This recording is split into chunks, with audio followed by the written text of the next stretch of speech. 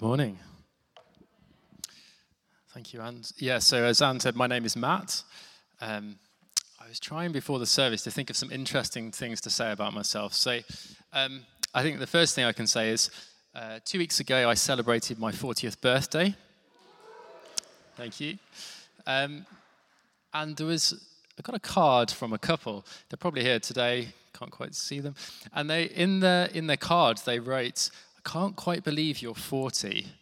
Now, I assume what they meant was I look about 27, 30, but who knows, And the other thing, let me share with you is on Friday we celebrated our 5th wedding anniversary, and it still feels like yesterday, the day when we walked down this aisle and celebrated together.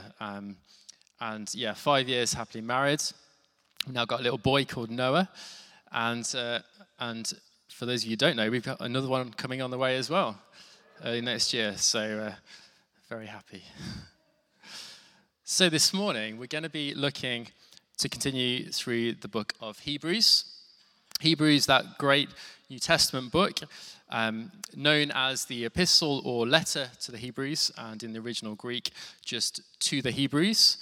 Now, we don't know the author of the book. Originally, it was thought to be Paul, but Greek scholars consider the book to be, if not the most, then very much a very polished and eloquent book of the New Testament, and very much written in the style to imitate Paul's writings, as you'll see in the New Testament. And the big theme of Hebrews is Jesus is superior. That's the theme. And the book encourages Christians to remain faithful to Jesus in the face of persecution. Now, I'm going to read the passage a little bit later, but just before I do, I'd like to share with you something. There's a saying that I like to say now and again, and that saying is, people follow people. And I think that this, to some degree, goes to show how the world works and how society works around us. I think this happens on individual levels. I think this happens on large organized levels. Now, our little boy Noah, when he was born and came out of hospital the first day of lockdown 1 last year. And I think he thought that essentially the only 3 people in his life that were ever going to be real were me and Joe and our lodger Elaine. And for the first 6 months of our lives, that is all he saw. And he was essentially following us. All of the things he learned, he got from us, all the interactions and all those development steps entirely from us. And then I realized after, more recently I should say, that turns out that Noah's actually been following other people as well. And I realized literally, I think probably last week, that he's learned sign language without me even knowing about it. So he's been going to the nursery for the last 6 to 9 months, and it turns out that he can say please and thank you in sign language. And we never even knew it.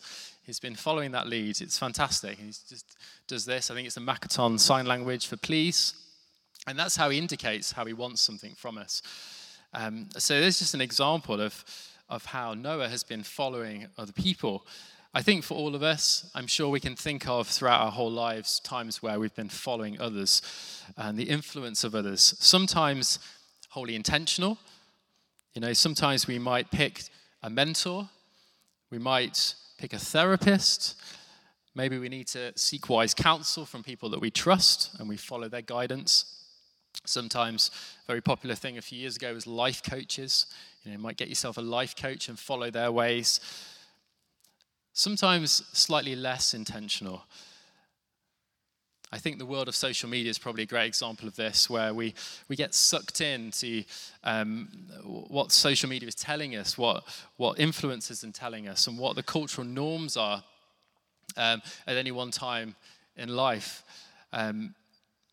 We were recently away in Oxford, and I realized that Oxford is not quite the same as Cambridge. I've been here, good 5-6 years now in total, and I've gotten used to being able to order a vegan meal when I go out, tried to do that in the West Oxfordshire countryside last week. Very, very difficult, you might imagine. But this is because, Cambridge, there's a cultural norm, isn't there? People are following people. People are influencing people, and that's the culture in which we find ourselves. It's quite pertinent, I think, today to consider Remembrance Sunday, the people that followed other people into battle and sacrificed literally their lives for serving their country and for a wider goal that in the midst of it, I'm sure, didn't look like it was achievable. People following people trusting that they can find the answers through others. But let me ask you a question. When we consider the people that we follow in our lives and the influences that we have, both good and maybe sometimes less good, how many of the people that we follow are signposting us to Jesus?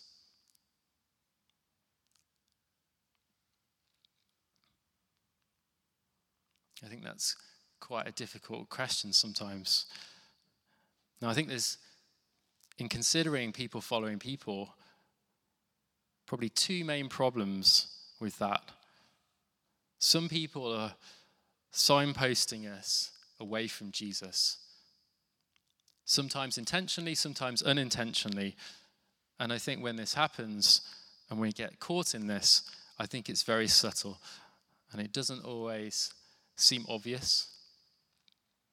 And then sometimes it's too late.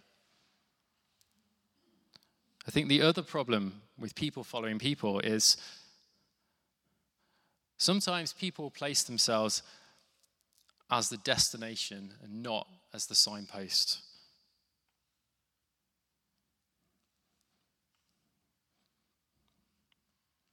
Now, as we look in Hebrews 3, let me read to you the passage for today, which is Hebrews 3, verses 1 to 6. And the title of this section is, Jesus is Greater Than Moses. Therefore, holy brothers and sisters who share in the heavenly calling, fix your thoughts on Jesus, whom we acknowledge as our apostle and high priest. He was faithful to the one who appointed him, just as Moses was faithful in all God's house. Jesus has been found worthy of greater honor than Moses, just as the builder of the house has greater honor than the house itself. For every house is built by someone, but God is the builder of everything. Moses was faithful as a servant in all God's house, bearing witness to what would be spoken by God in the future. But Christ is faithful as the Son over God's house. And we are his house, if indeed we hold firmly to our confidence and the hope in which we glory. This is the word of the Lord.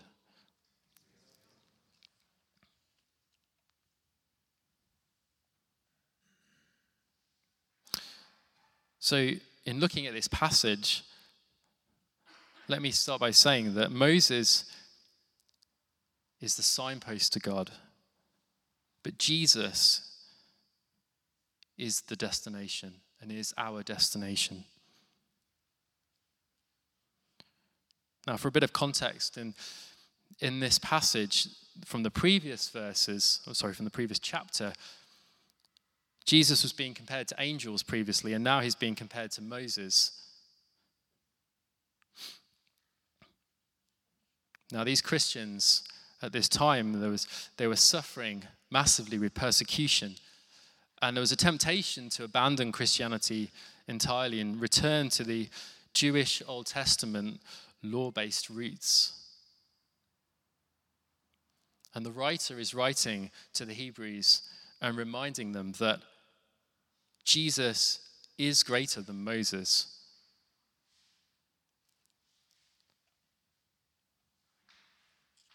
Moses was good, but Jesus is better. Moses led God's people through the wilderness, and he built the tabernacle. But Jesus is also the leader of God's people. And Jesus wasn't just the builder of a tent, but he was the builder of all of creation.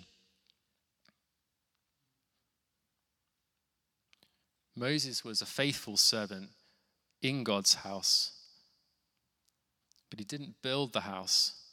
God built the house. Moses pointed to the greater things that God would do. He was the signpost. He was pointing the way to God. But Jesus is God. Jesus is the Son of God. Jesus is in and over the house, and he is the destination. And we are the family members in God's house.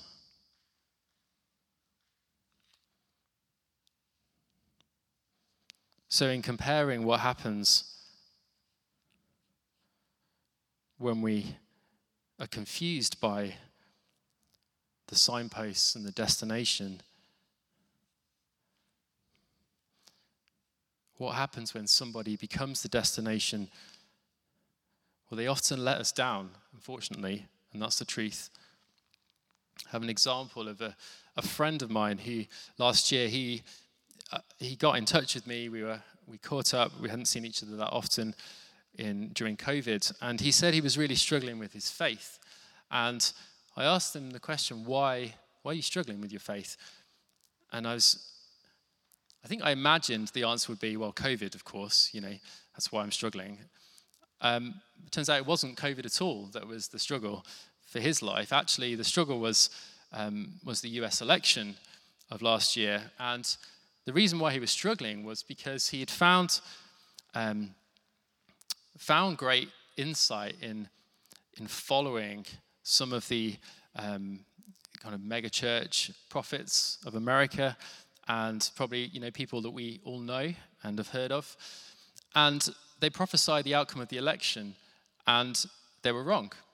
And what happened was, my friend, he said, I'm really struggling with this. I don't know if I can trust these people anymore. And what he was saying was that his whole foundation of faith was built on following these people, and these people had let him down, and he didn't know what to do, and he was struggling. But why do people follow people? Well, I think the answer is because everyone ultimately is looking for a savior. But as we see in the world today, and as we've heard of countless times in history, even the greatest human leaders make bad saviors. Because there is only one savior, and his name is Jesus Christ.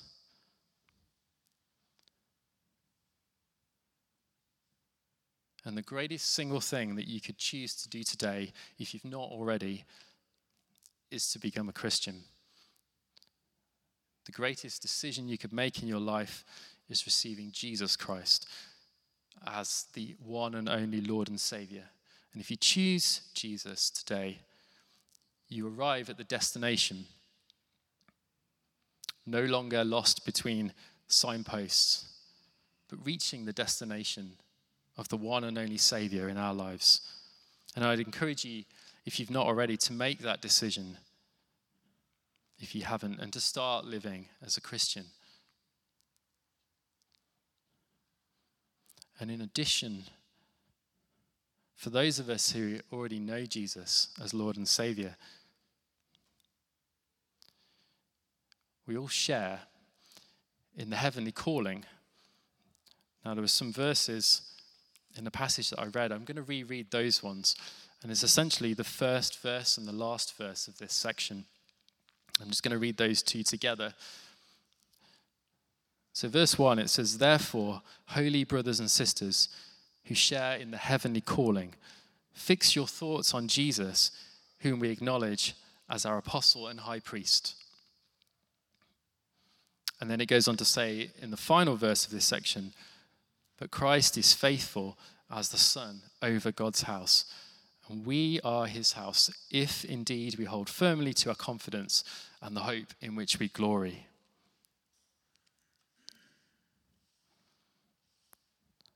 And the important sections in those verses, I think, are, we are brothers and sisters If we believe and follow Jesus Christ, we are brothers and sisters, and we share in the heavenly calling. But we need to hold firmly to our confidence and the hope in which we glory. So I think the question is, what is the heavenly calling? And I think the answer is really simple. I think the answer is the call to live a life as a Christian. To live a life of faithfulness and obedience. Not to give up, not to sell out. And we all share in this together as brothers and sisters. I think some of us, maybe we've been Christians for a long time, but maybe we're still on the baby milk at the moment, and we need to graduate into maturity in our faith, to embrace the eternal perspective, because we do live in the middle of God's plan between Jesus' resurrection and return. It's where we live today. We are part of that plan. And we don't know what tomorrow brings. We don't even know if we'll be here tomorrow. We don't know when Jesus will return. But we do know, and I can promise you, that he will return. And as we give our lives and partake in that heavenly calling, we realize that our life is not our own. He calls us to serve, and he calls us to be humble. And I think the thing that we need to do to embed that heavenly calling within our lives is to establish what is God's will for your life. Where am I supposed to be? Am I doing the things that I'm supposed to be doing? Am I living in a way I'm supposed to be living?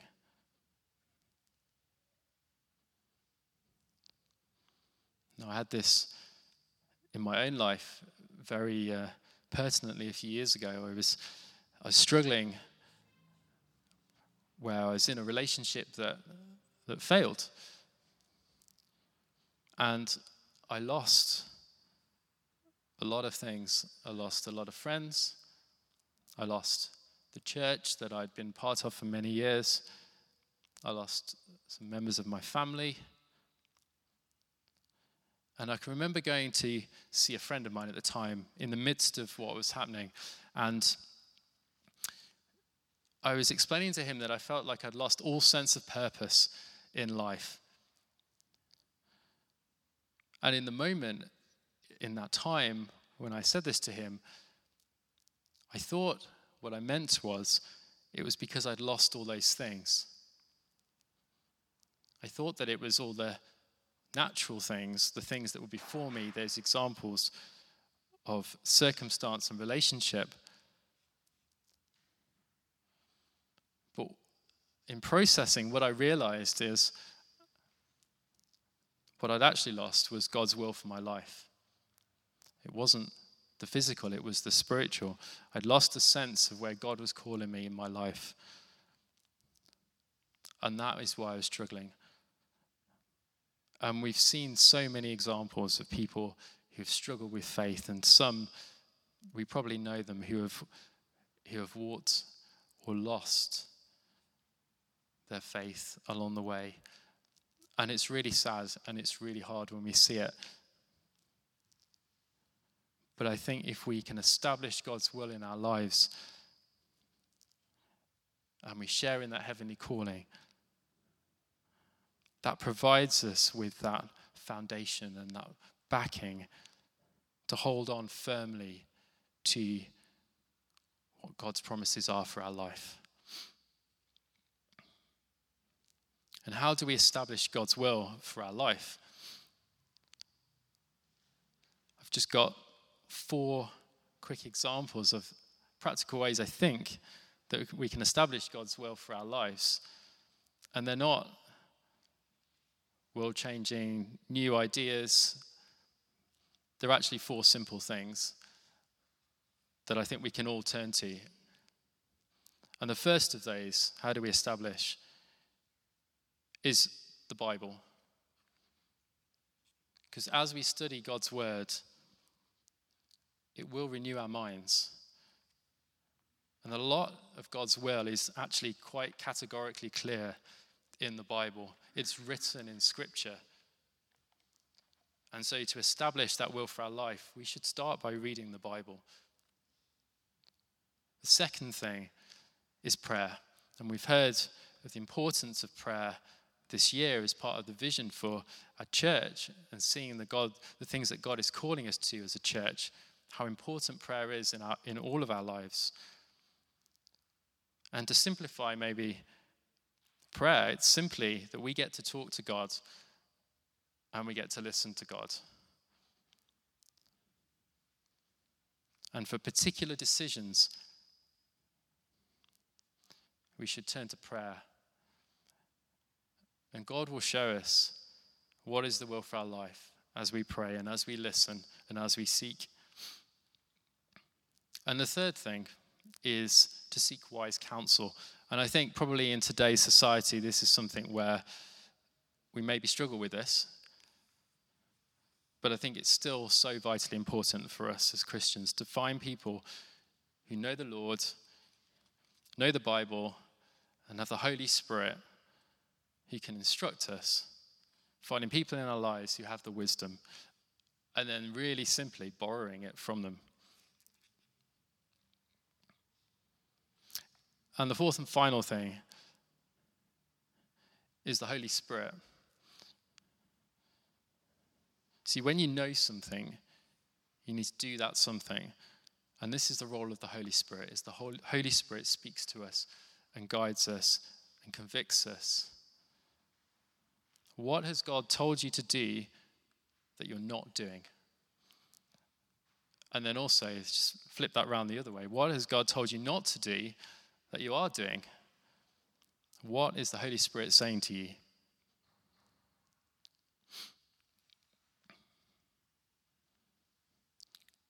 See, because it's important that we establish God's will for our life. These Christians in Hebrews were struggling and were contemplating giving up on their faith. And so there's a warning for us in that last verse that we need to hold firm to our confidence through the persecution, whatever that looks like, in whatever shape or form that is. Because no word or deed or situation or circumstance, human or spiritual, can rob you of the promises of God. And that is the truth.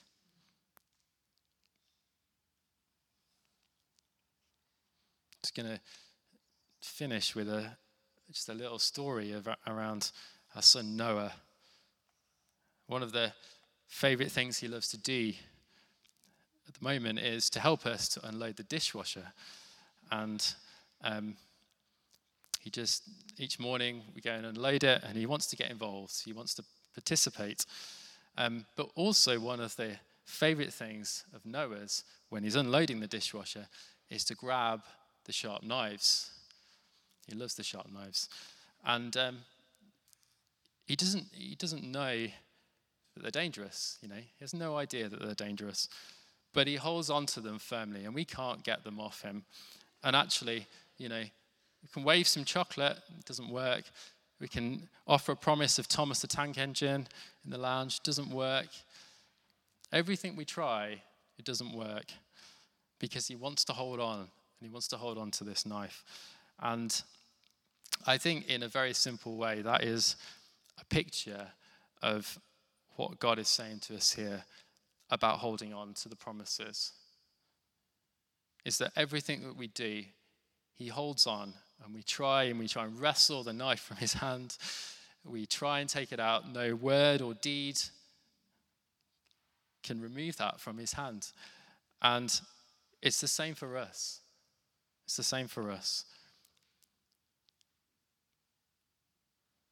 As I said just before, no word or deed or situation or circumstance, human or spiritual, can rob you of the promises of God.